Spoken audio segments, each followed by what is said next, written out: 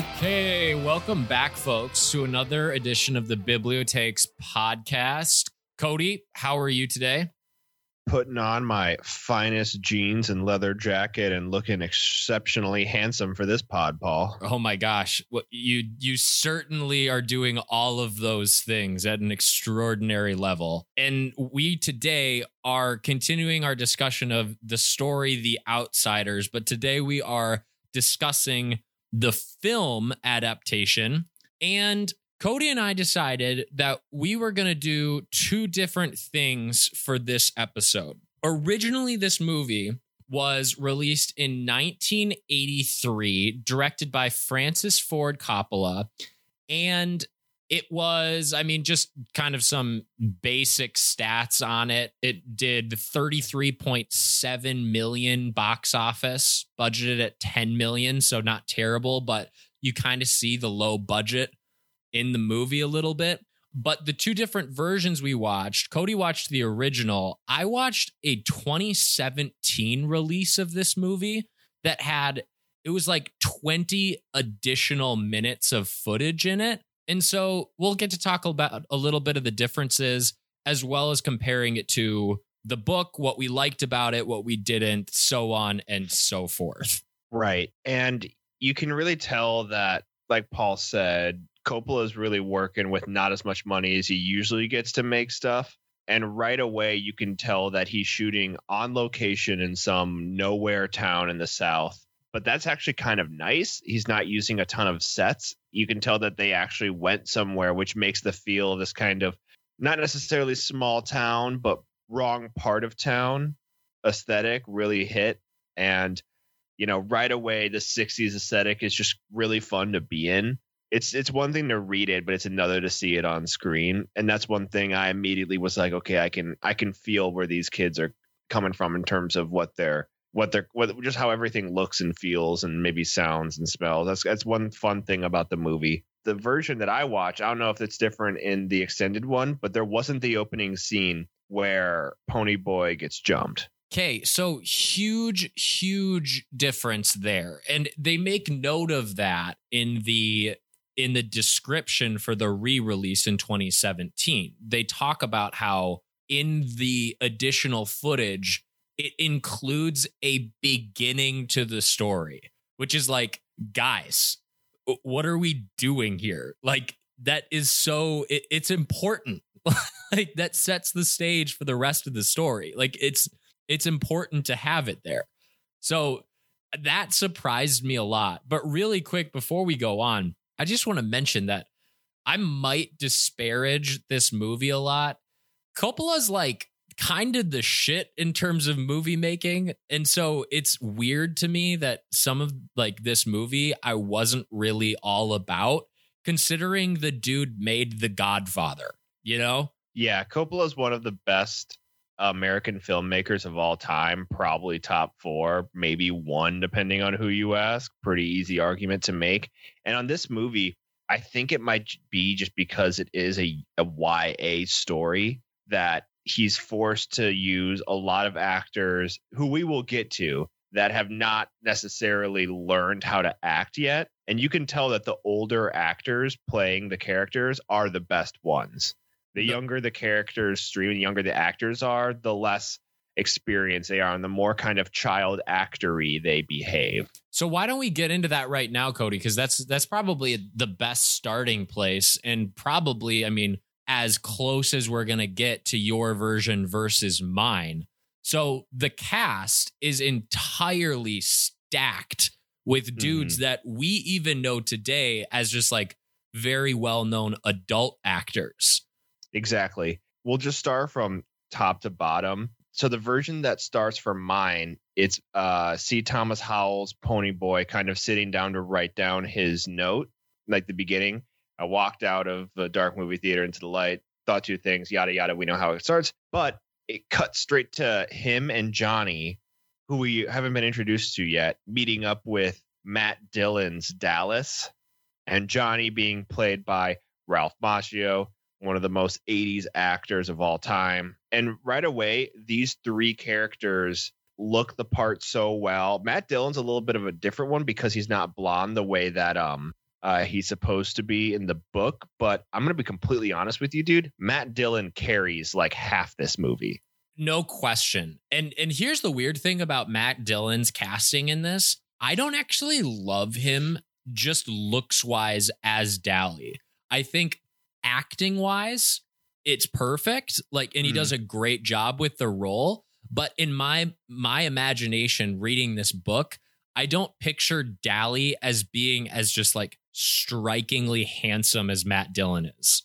Yeah, I pictured him as this kind of like, like almost white hair, super blonde, little bit psycho looking alley cat kind of guy. And Matt Dillon like is just like an iron jaw. That could be an action hero. Like could star as someone who like Schwarzenegger kills in a movie. Like that's how like good looking he is. Yeah, for real. I just got to say it. Patrick Swayze as Daryl Curtis is just all time stuff. And then right beneath him, Rob Lowe as just the prettiest boy to ever be a pretty boy as Soda Pop.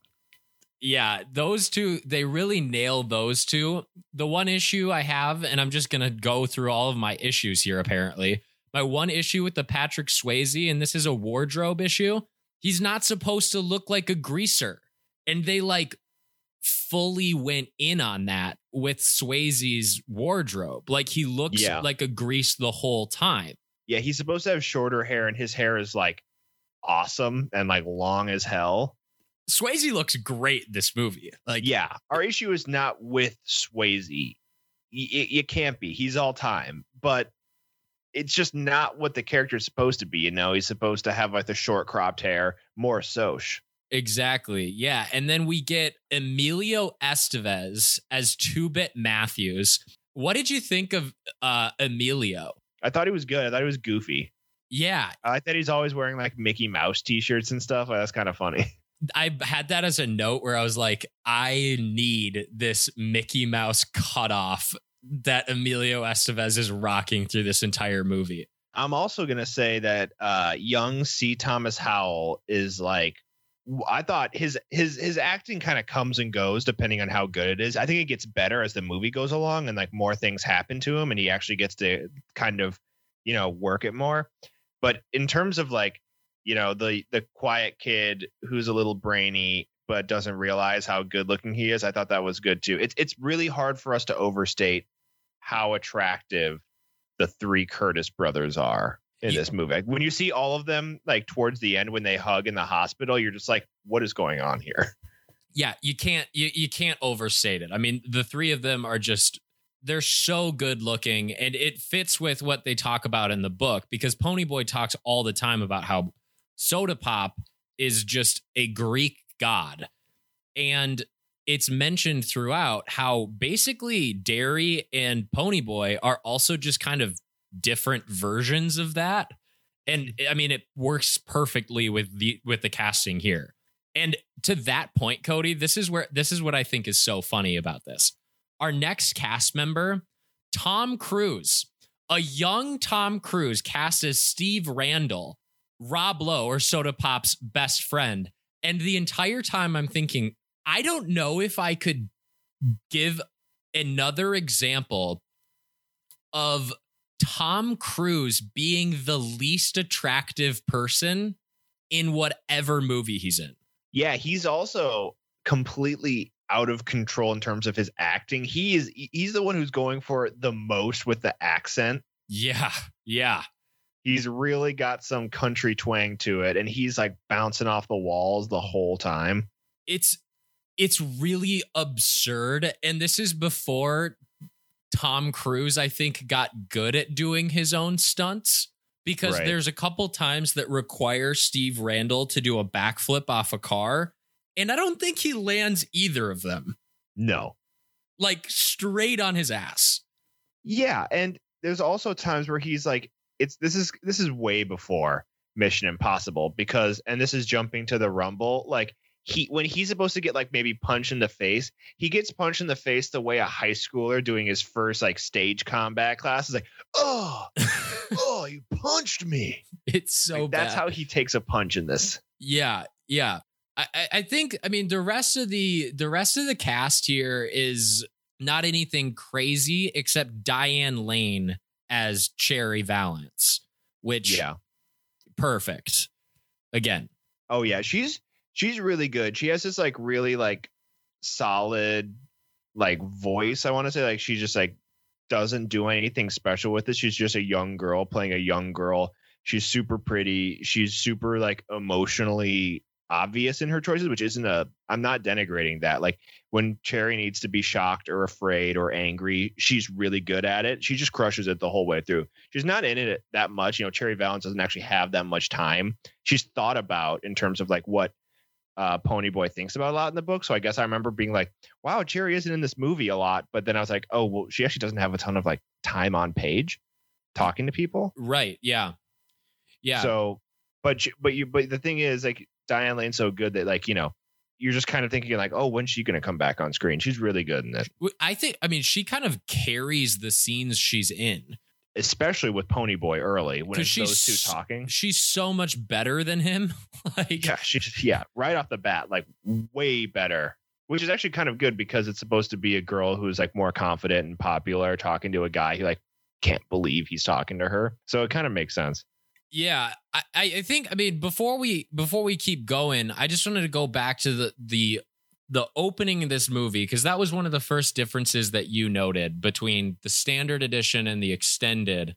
So before the movie even starts, tell me, did you have a super 80s opening credit scene? Oh, dude, it was almost unbearable. Like, and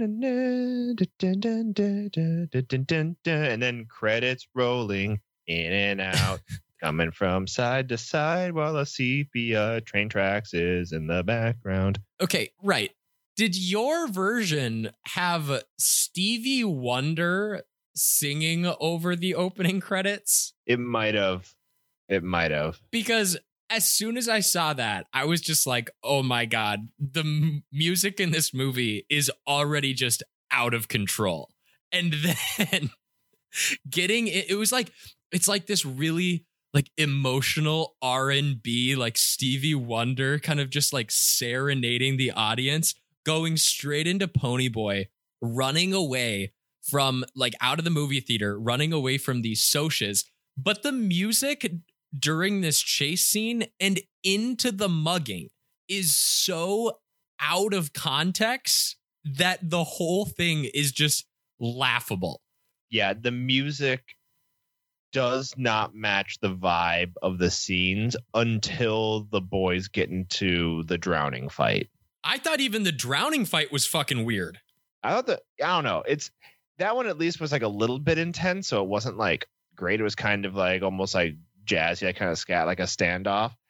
But to me, yeah, it was distracting at some points. I think it was more distracting for you, but there are definitely a couple times like when they're in the when they're outside and they're walking back with Cherry and whatever her name was, Bev or something, and they're trying to go to Two Bit's car and the social boyfriends pull up, Bob and Randy pull up. Like the music that's playing with that is like it's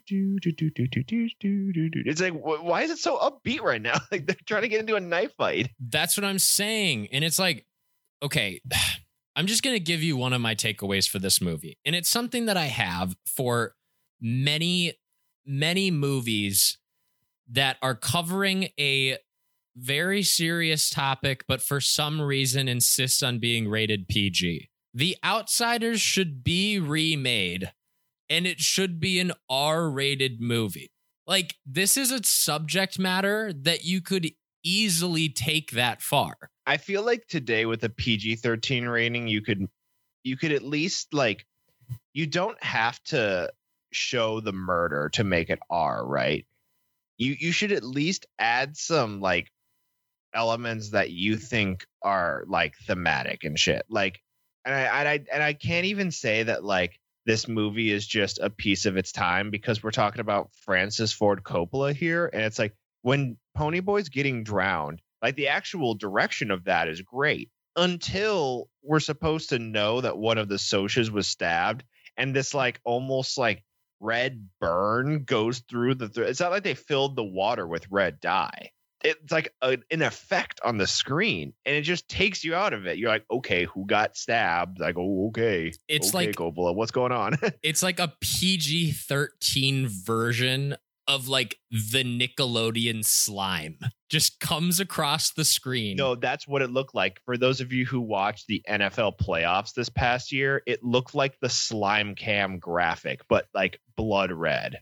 Awful. Like I legitimately I took my eyes off the screen for 1 minute because I was like writing a note down, and when I looked up, it was just Ponyboy outside the fountain. And I was like, okay, so I missed Johnny stabbing this kid, and rewind, and it's just this red Nickelodeon slime on the screen. I'm like, okay, that's how we're handling this moment. And on top of that, this is where I think that music has a big part to play. Like, if you said that you thought it was like appropriate enough in that scene, like, I'll give it to you. But it wasn't to me, what I was paying attention to. Sure. But for me watching that, I'm like, this music is like way too chill for what's going on right now. Yeah, I was actually just more drawn to how good the like physical acting of like C. Thomas Howell, like he's freaking out. And one thing that's funny is that, you know, what I think is actually very a piece to what would be Ponyboy's like personality in that moment. A bunch of greasers are like dunking his head in this fountain, right? Every time he comes for air, he gasps, but then he also like whips his hair in a way that's like very aware of a guy who has long hair in a way that like gets it out of his face. He does it every time he bobs back up. I didn't notice that. That's funny. So like it just definitely looks to me like this is how it would look. And it doesn't even look like they're like, because they're saying like, yeah, drown him, but they bring him up for air a bunch. They're definitely fucking with him. They're definitely drowning him, and he's definitely like not able to breathe a bunch, and it's going way too far. But if the goal was to kill him, they're doing a really bad job. What are you saying? That these Soch kids are like, they're just bad at drowning other kids? What I mean is that like they obviously didn't know the consequence. It's just a way to like on the screen to like show the Soch side that we never get, right? Mm-hmm. That like, you know, they fucked up so bad that one of their friends died, and then Randy is like willing to testify and shit.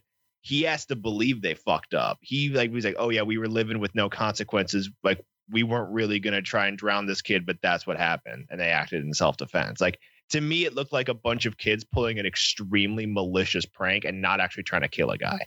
But to Johnny, who just got his ass kicked, and these are the guys that like beat him half to death, and he sees them like, yeah, drown him. He acted the way he acted. Like I just appreciate that. That's what I was paying attention to in that scene. No, I noticed the same thing. And I think you're right where, yeah, the direction, the acting in that scene makes it a lot less clear that they were in fact trying to like killing him was their final goal there, which is never really in question in the book. Mm-hmm. Because not only is it pretty much just written like Ponyboy is just dunked in the fountain and is drowning, but even after that, even the Soches testify that like that's what they were doing. But in the movie, you're right that it seems a lot less clear. Yeah, which is something I thought was interesting. Let's go back real quick. How did you feel about the relationship first with Soda Pop and Ponyboy? Like, what did you think about the chemistry between those two actors?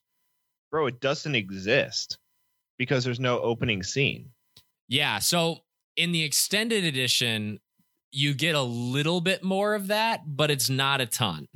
And it's just Soda Pop coming up and saying like, hey, are you okay? And then kind of like going off. And so that's part of what I don't think the movie did very well, just in general. And I think it's partly because so much of Soda Pop and Ponyboy's relationship in the book is based on, or what we know about it is based on Ponyboy's like internal monologue.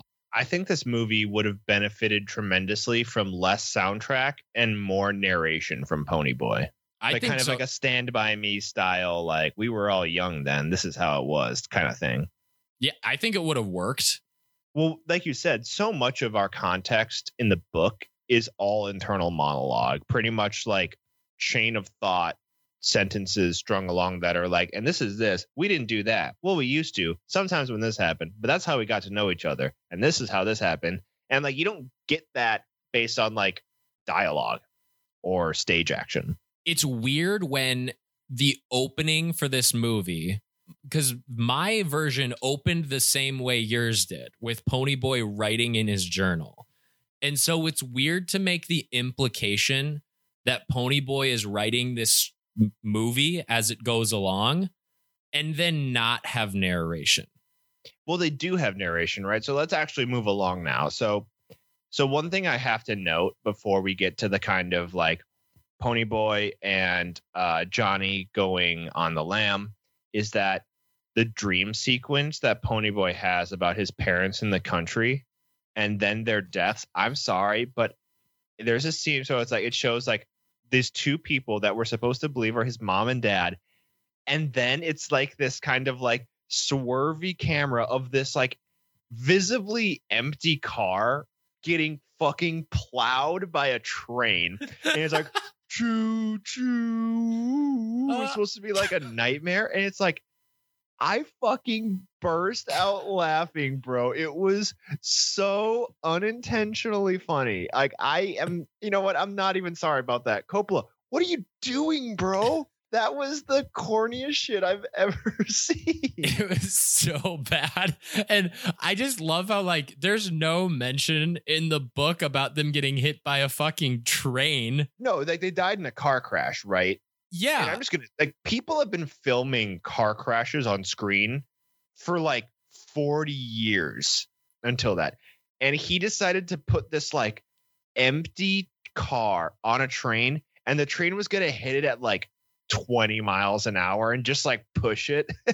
Is that supposed like, if to? you're gonna blow up a train with, or blow up a car with a train, like have that thing hit it at like 80 and really let us know how dead his parents are.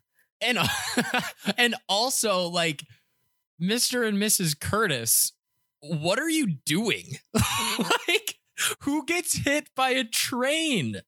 No one gets hit. No one. Like, and the other thing about that cut, were they anywhere near a road? No, it was the like. Well, it's like, yeah, it's like supposed to be like, yeah, they were in the country. The country's good. Last time they went to the country, they got fucking nuked by a train.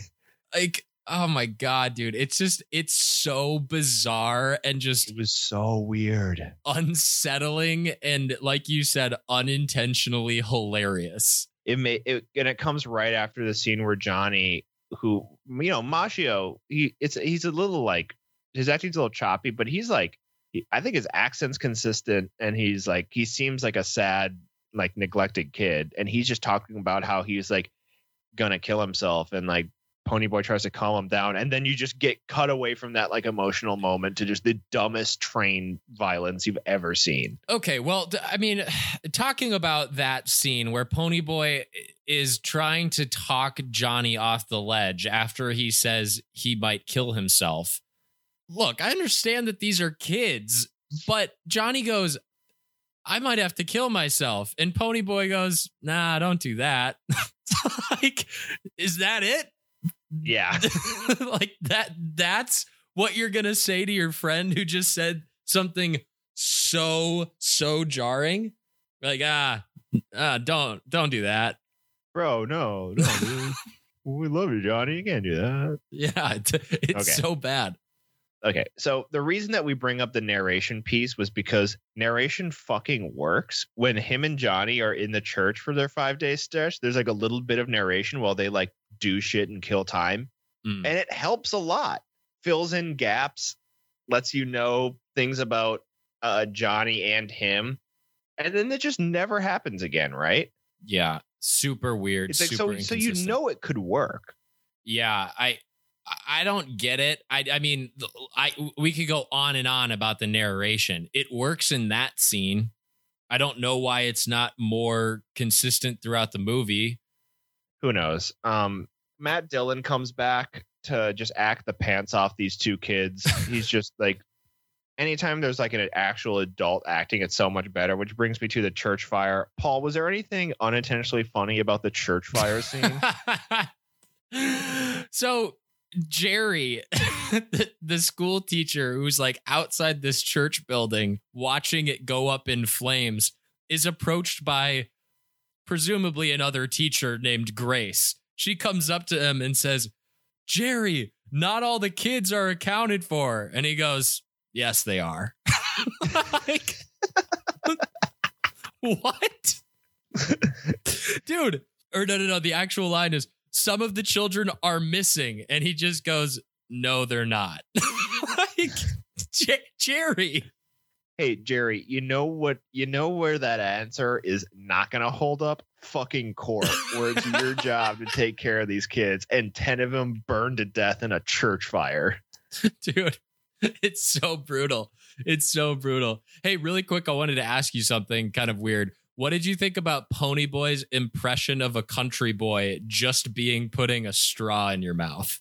Oh, dude, no child has said to themselves, no child has not done this given the opportunity. Gone into a field, maybe like a prairie, found a piece of wheat or like a long stemmed grass, put it inside their mouth, and put like your thumbs through your like belt loops, and you're just like, I'm a country boy now. And that's like every child has done this at some point. And it's exactly what Ponyboy does. It's so great when he goes up to those two farmers. He's just like gnawing on a piece of grass. Like, this is super convincing. Terrible. Also, yeah, that scene wasn't in there for me either. Oh, for real? Yeah. Well, you missed out. That one really added to the story. So the whole team, the whole family gets reunited. So they kind of go back and they're living their lives, and things are more serious now between the family. 2-Bit goes to like babysit Ponyboy, and then that's when Randy and his friends show up. Two things quick. I actually like that it was like while Randy and Ponyboy have the conversation in the car, you got to see the Socs and the Greasers that like were not invited to that conversation like bust each other's balls outside of the gas station. Yeah, that's great. It's great. They're like you boys, like, look at your funny pants all high. You boys expecting a flood? Like, just like, yeah, shut the fuck up, Greaser. Yeah. Yeah. No, it's also, it's great. I don't know if you noticed, the second thing is that the guy who plays Randy has a mean case of PC principal face from South Park. Dumb rich guy jaw. Oh yeah, dude. How did you feel about? Okay, so this is kind of a larger question, I guess, but how did you feel about the way the Socs are portrayed in this? I thought it was really good. They definitely all look like, like typical 60s assholes that are in high school or something. Like, they all look like that. They're all wearing the Madras shirts and like ski jackets or windbreakers or sweaters or something. Like, it's all there. I don't know. When Ponyboy and Randy are in the car together, that's supposed to be like a really emotional scene, and these guys are having a competition to see who can act the worst. Yeah, I thought the exact same thing. Like, that conversation is supposed to really like hit home for you as the audience, and seeing like just how, I mean, this goes back to like what we were talking about when we were doing the book episodes with the child, what do we call it? The child misery index. Yes, the child misery index. That is supposed to be one of these scenes where you finally like can understand to some extent that it's not easy being a Soc at times too. And Cherry, I think, does a better job of that early in the movie. Yeah. But they kind of like skip over it a little bit. In this one, it's just because Randy can't fucking act. No, and he also doesn't include that he's not showing up to the Rumble. Mm-hmm. He doesn't say that him and Bob were best friends since childhood. He doesn't like hide trying to tear. He's just like, yeah, so you're so like you guys would have saved all those kids. I don't know if I would have. Yeah, just so you know, being a Soc is pretty hard. And why are we even fighting? You're still gonna be at the bottom. We'll still have all the lucky breaks. And I'm just like, what the fuck is going on right now?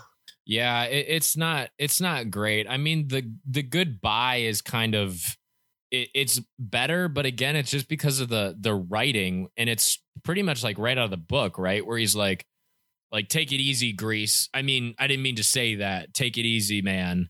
He's like, yeah, hey, that's ripped out of there. Like that's better, but that's not acting. That's just S.E. Hinton. Anyway, so they get back and they visit Johnny. and Johnny's really fucked up. I thought Ralph Macchio was really good in this. Can I ask you something? What did you think about the rig they had him on in the hospital? It was the most like 1960s, and we still to this day don't know what medicine is. It is they have my poor sweet Johnny hooked up to this goddamn contraption. Face down. Face down. Okay, face down I get because he's got like a broken spine and a bunch of burns on his back. We can face down that's whatever. But like they have him like strapped on the forehead and the jaw, and then they also have a mirror underneath him. So he can just look at his own misery. And I guess it's so that when people come to visit him, he can like see them through the mirror shit. But like, can we get our guy like a fucking magazine? Like, well, and Coppola's like playing with the mirror in his shots too. So much. Like he'll go from a shot of just Ponyboy and 2-Bit, and then he'll like pan down. And you're not looking at Johnny's face. You're like looking at his reflection in the mirror that he's just staring at. It's so bizarre. Yeah, it's pretty weird. It's not the best, but you know, it's not Macchio's fault that's kind of what they did. If anything, it's actually medically accurate considering the 60s were just like they were just figuring out, especially in like bumfuck Oklahoma where they got this poor kid set up. But they go visit Dally, and he's a psycho as usual, takes 2-Bit's knife, gives him a psycho face. And so all the boys start getting ready for the Rumble. Oh, okay, I'm sorry. I need to go back. Ponyboy, post bleaching his hair, looks shockingly like Justin Bieber. It is insane. It immediately like stunned me. I have a slightly different take on who I think Ponyboy looks like, and throughout the whole movie too, not just when he bleaches his hair. I think he looks so much like Harry Styles. It's unreal. Oh, I could see that. I just meant like right after and like the hairs in his face and stuff. Oh yeah, my God, dude. It's crazy. And that was something I took note of too, is when I'm reading the book, you don't think about how terrible these haircuts would have been. And they like let you believe it for a minute in the movie where like they kind of like show them with bad haircuts for a scene, and then all of a sudden they're, oh my God, that picture is insane. Yeah, dude. Yeah, I literally Googled Ponyboy blonde hair, and this is current Justin Bieber. Yeah, but that picture is what I'm talking about. Like in that scene, they like let you know how terrible these haircuts were, and then the next scene they both look great. Yeah, it's pretty inconsistent. Anyway, they're getting ready for the Rumble, and Patrick Swayze has never looked more jacked. He is just absolutely stanced up. They're doing flips and stuff. A couple dubious landings by our guy Tom Cruise. Yeah, but they're doing it, and they get there, and you know all the socials roll up in their cars, and then they start fighting. Like the standoff between Derry and Paul like was legit. And you were like, oh, yeah, these are two big boys who could just slug it out. And then the Rumble starts, and it was like my absolute like dumb boy lizard brain. But I was like, this looks fun as fuck.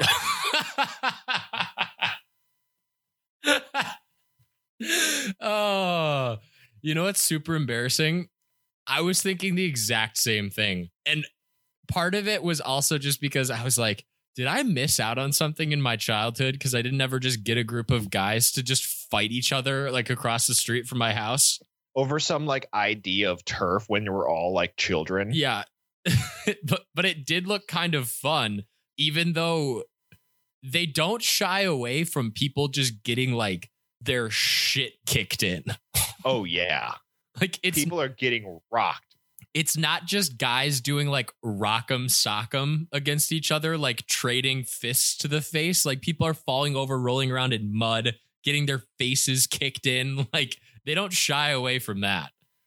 Yeah, getting kicked in with like a 1960s like wooden sole shoe with a steel toe, probably. Oh yeah, some guys got work boots on. Oh my God, that'd be awful. Dude, Derry roofs houses. You know he's got steel toe boots. Yeah, and you know he also punches like a fucking hammer. That dude was laying on people. Oh, God. And again, Tom Cruise with a couple like, oh, "You hit me in the face," like poses. And then here's where this movie is like really diverts for me. So the rumble ends. Dally and Ponyboy go to visit Johnny, and it's really sad. And I'm not gonna lie, when Dally blows up, they actually show him robbing the gas station or the convenience store or something. And that was like, in terms of just like acting, Matt Dillon steals the movie with that scene. Like, he's like so good, like puts a gun to the guy's head and is like crying while he's like asking for the money and stuff. Like, really good. He's really good. And then Dally dies, and like they shoot him, and like all the boys run, and they watch him get shot, and it's pretty dramatic. And then after that, Ponyboy gets home, opens Gone with the Wind, reads the letter, sees Johnny's floating face. Like, Johnny's floating face is like narrating the letter, and then it's Matt Dillon's floating face, and then he starts writing his essay, and it doesn't include anything about Soda Pop. There's no like him going to court. Okay, so here the movie just ends. It makes zero sense. Okay, so extended edition fills in a couple blanks there, where after Dally dies, we do get a scene with between Ponyboy and his teacher, and so his teacher comes out and tells him to write this essay, and so then like he ends up going home, and we do get the blow up between Ponyboy and Derry, and then the three boys do their whole runoff thing and their reconciliation like out in a field. And so we get some more of that, and then they go home, and then he starts writing it. So it's closer to the book in the extended one, which I thought it sounds a lot better than whatever garbage you watched. It made no fucking sense, bro. Can I just go back though to what you were saying? So when Ponyboy starts to write, or right before he starts writing this down, because he's reading this letter from Johnny, the choice to include Matt Dillon, Dallas Winston's character, in this little like face pop-up is so hilarious because Johnny is the only one, like Johnny's head pops up and is kind of like opaque on the screen, and he's speaking whatever he's written to Ponyboy. And out of nowhere, Dally just pops on the screen. It's like, tell Dally to look at sunsets. I bet he's never. And then it's just Matt Dillon's face on the other side of the screen, like smiling. And he just starts ripping a heater, dude. He starts smoking a cigarette. It's this super touching, sentimental moment where Johnny's pouring out his heart to Ponyboy, and you have Matt Dillon on the fucking left side of the screen just roasting a cig. Just absolutely lighting up, bro. He couldn't be more happy in heaven, just darting up. Oh my God. I was just dying. Like, it's like, you can't do this to this movie. It does not deserve this. Maybe it does, bro. Maybe it fucking does. This movie, what's the first thing you think of when you think of like the Outsiders movie? You're like, dude, the cast is like, I can't believe they caught all these guys at like the perfect time to play this. It's so crazy. But then you watch it and you're like, what on earth is happening right now? Well, I texted you last night while I was watching it. And my actual text was like, this is borderline unwatchable. Like, it's so bad. In the very beginning, when Ponyboy and Johnny meet up with Dally to go to like the drive-in movies, and they have a little bit of time to kill, they like find a group of kids playing like cards in an alley, and like Dally's just like, I'm gonna fucking kill you kids, and like chases after them. Which by the way is included in the book a little bit, but like it's not so just malicious and mean. It's like, we chased some kids through a field because it was fun, not Dally going up, taking their playing cards and throwing them everywhere, and then basically threatening their lives. Just brutal, dude. The other thing, Dally walks up, he's like, I fucking hate kids. And these kids are like 9. They are small. The other thing that I'm bummed you missed on the extended edition is because you didn't have the trial scene, you missed the sweatiest courtroom scene of all time. Is it just your classic Southern judge or Southern lawyers? I'm not kidding when I'm telling you, literally every single person in this scene pictured is like drenched in sweat. From the people on the stand to the judge to people watching it, it's like, it's weird. Everyone in this movie is soaking wet at all points in time. People, like, I don't know, is it a 60s thing? Is it a Southern thing? To exit the shower dripping and just throw on jeans and a t-shirt and be like, time to start my fucking day. Yeah. Because that's what they do. I don't know. Is it because they're like, well, it's hot as fuck down here all the time. It's supposed to be the winter. You're right. It's supposed to be like the fall, maybe like football season or something. Yeah, I don't know exactly, but it's just they are wet 100% of the time. Everyone in this movie is soaking wet, and it doesn't help. The only person who's not is the only person who's not wet ever is Matt Dillon as Dally. He's never wet until he's soaked in his own blood, and then he's doing while he's getting shot, he's doing 19 cartwheels, just getting lit up with bullets. Oh my god, it's so bad. He gets shot and falls over, and then stands back up, gets hit a couple more times, does a flip, is rolling fireman's roll, stop, drop, and roll, while just getting absolutely lit up, and all the boys are no, don't shoot him, it's not, look, cut back, he's still rolling. Yeah, and crawling, they really drew that out, which isn't necessarily. It felt more sudden in the book. It's so sudden. It happens really quick and then it's over. In the movie, it takes maybe 3 minutes longer than it needed to.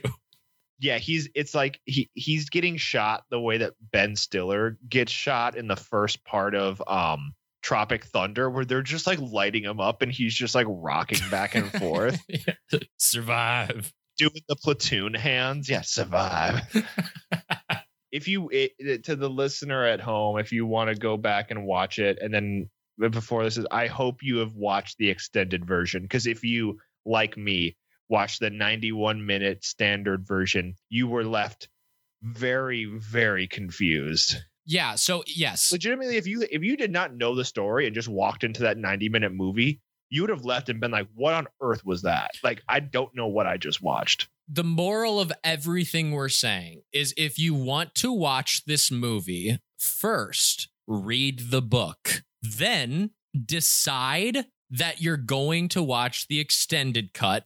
It's 2 hours long. It's not like Lord of the Rings extended.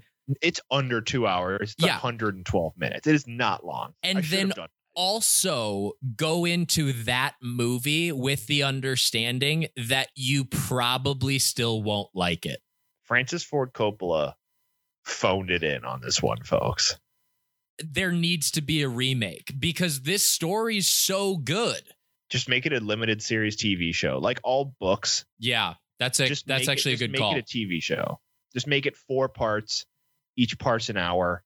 For the love of God, have someone narrate or include dialogue that is exposition-y enough that we can get emotional context. So, Cody, one of the things that we talk about when we do these movie things is, and I don't think I've ever asked this question explicitly, but is there anything that the movie was able to accomplish in that medium that the book didn't?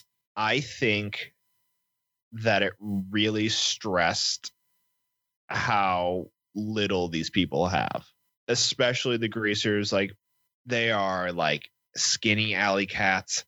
Their houses are a mess. Even the Curtis house, which is supposed to be the nice, safe place in the neighborhood, is not nice. And just kind of giving you context for how small Ponyboy and Johnny are, I guess, is another thing. Because I think, at least in my mind, they have at least maybe a disproportional presence in every conversation, just because they are so crucial to the story. In the movie, you can see that there's a big difference between a 14-year-old and an 18-year-old. Yeah, there just is. They just look different. Their bodies are usually different. And for someone like Ponyboy, who's supposed to be small and small for his age, it was kind of important, at least for me, to be So he really is like fucked in the situation, like physically. There's no real fighting back. There's a reason he has to like count on his older brothers in this gang to help protect him. I agree. That's something I thought too. And I brought it up, I think, when we were doing our book review. There were plenty of times throughout the whole thing that I was just thinking to myself, I keep forgetting that this is a kid, that this is like a child. And, you know, I said the same thing with when we did Lord of the Flies. It's similar stuff. It's when you're filming, when you're watching a movie, it's just that constant reminder. Like you don't ever forget that. So that was really nice.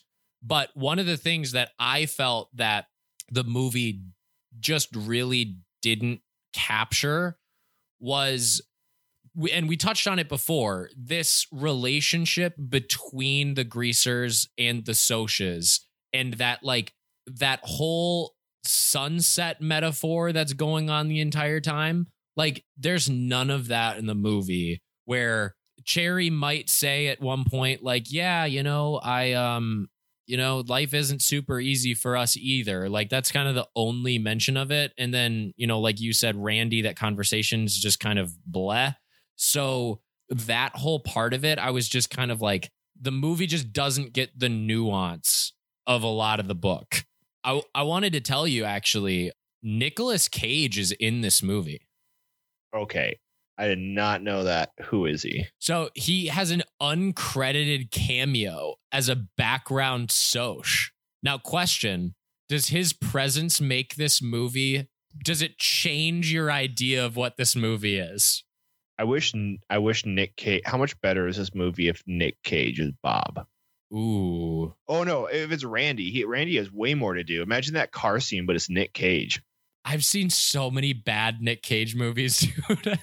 Yeah, well, you could have watched one more because this movie's not like super great. No, but what I'm saying is like, would that scene have been better if it were Nick Cage? I don't know. Well, he would have tried. Like the guy that played Randy is just like, yeah, so like sometimes things are bad for us. It's like, dude, give me a fucking break. Come on. Like, give me something to work with.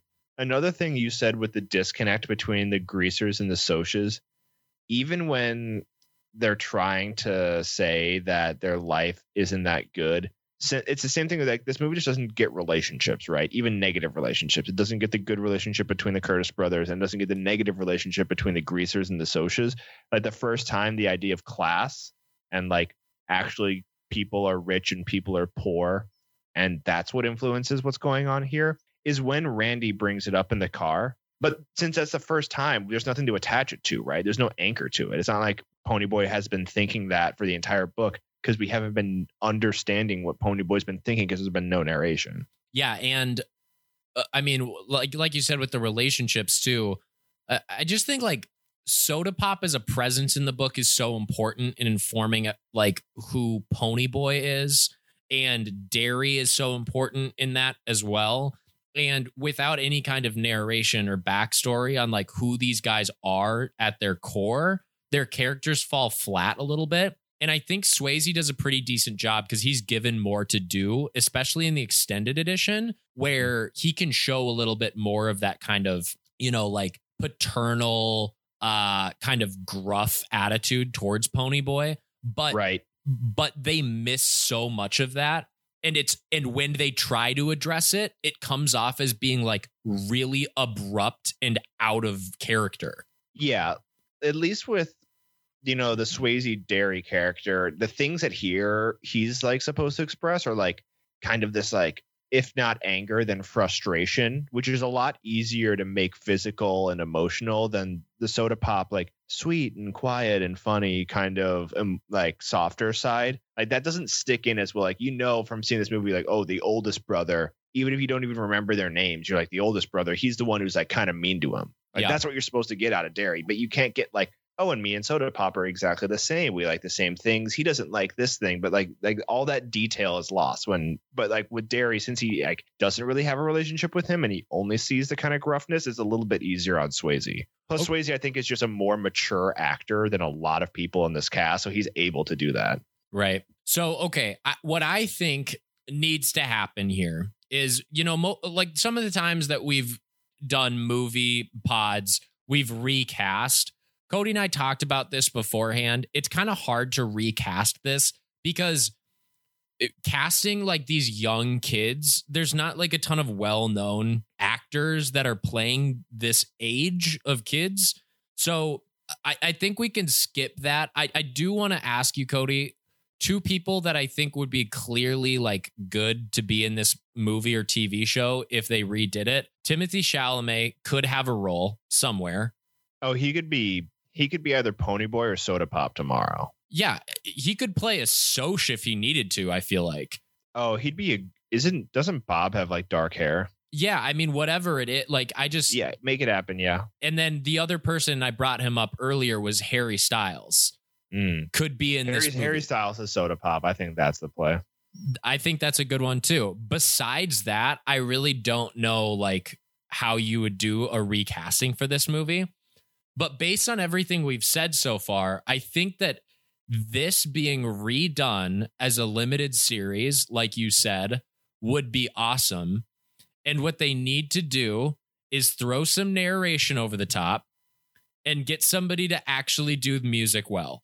Those are my needs for this movie. Do you have any wants or desires? If you're gonna show the parents' death, don't make them die like morons in an open field getting hit by a train. Good call. And maybe spend a little bit more time on it. Like, the cool thing about a limited series is if you are going to do that, you could devote more time to actually like do a flashback or something and show how the dad is a lot like Soda Pop kind of, and like kind of free spirited and everything. You could talk about his relationship with Ponyboy, and you could actually make their car crash something that's emotionally taxing for a viewer.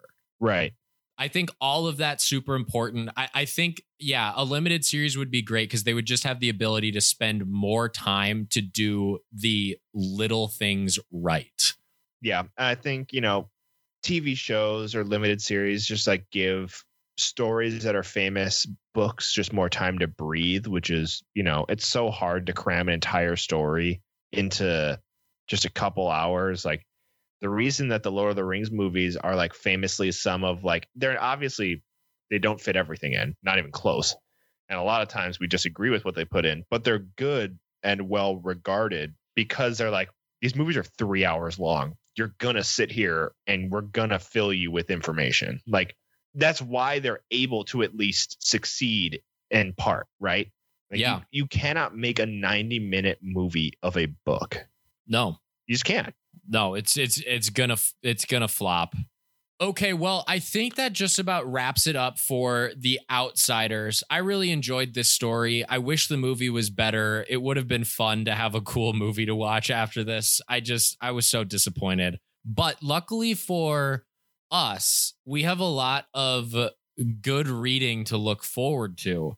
So next week, we will be departing on a journey that will last quite a while. We are reading a series, and I'm not going to say what it is just yet. So you're going to have to tune in next week to hear what we're getting. I don't know what we're getting into. I'll leave it at that. It'll be pretty fun, folks. Well, thank you guys again so much for listening. We will see you next week. Thanks, guys.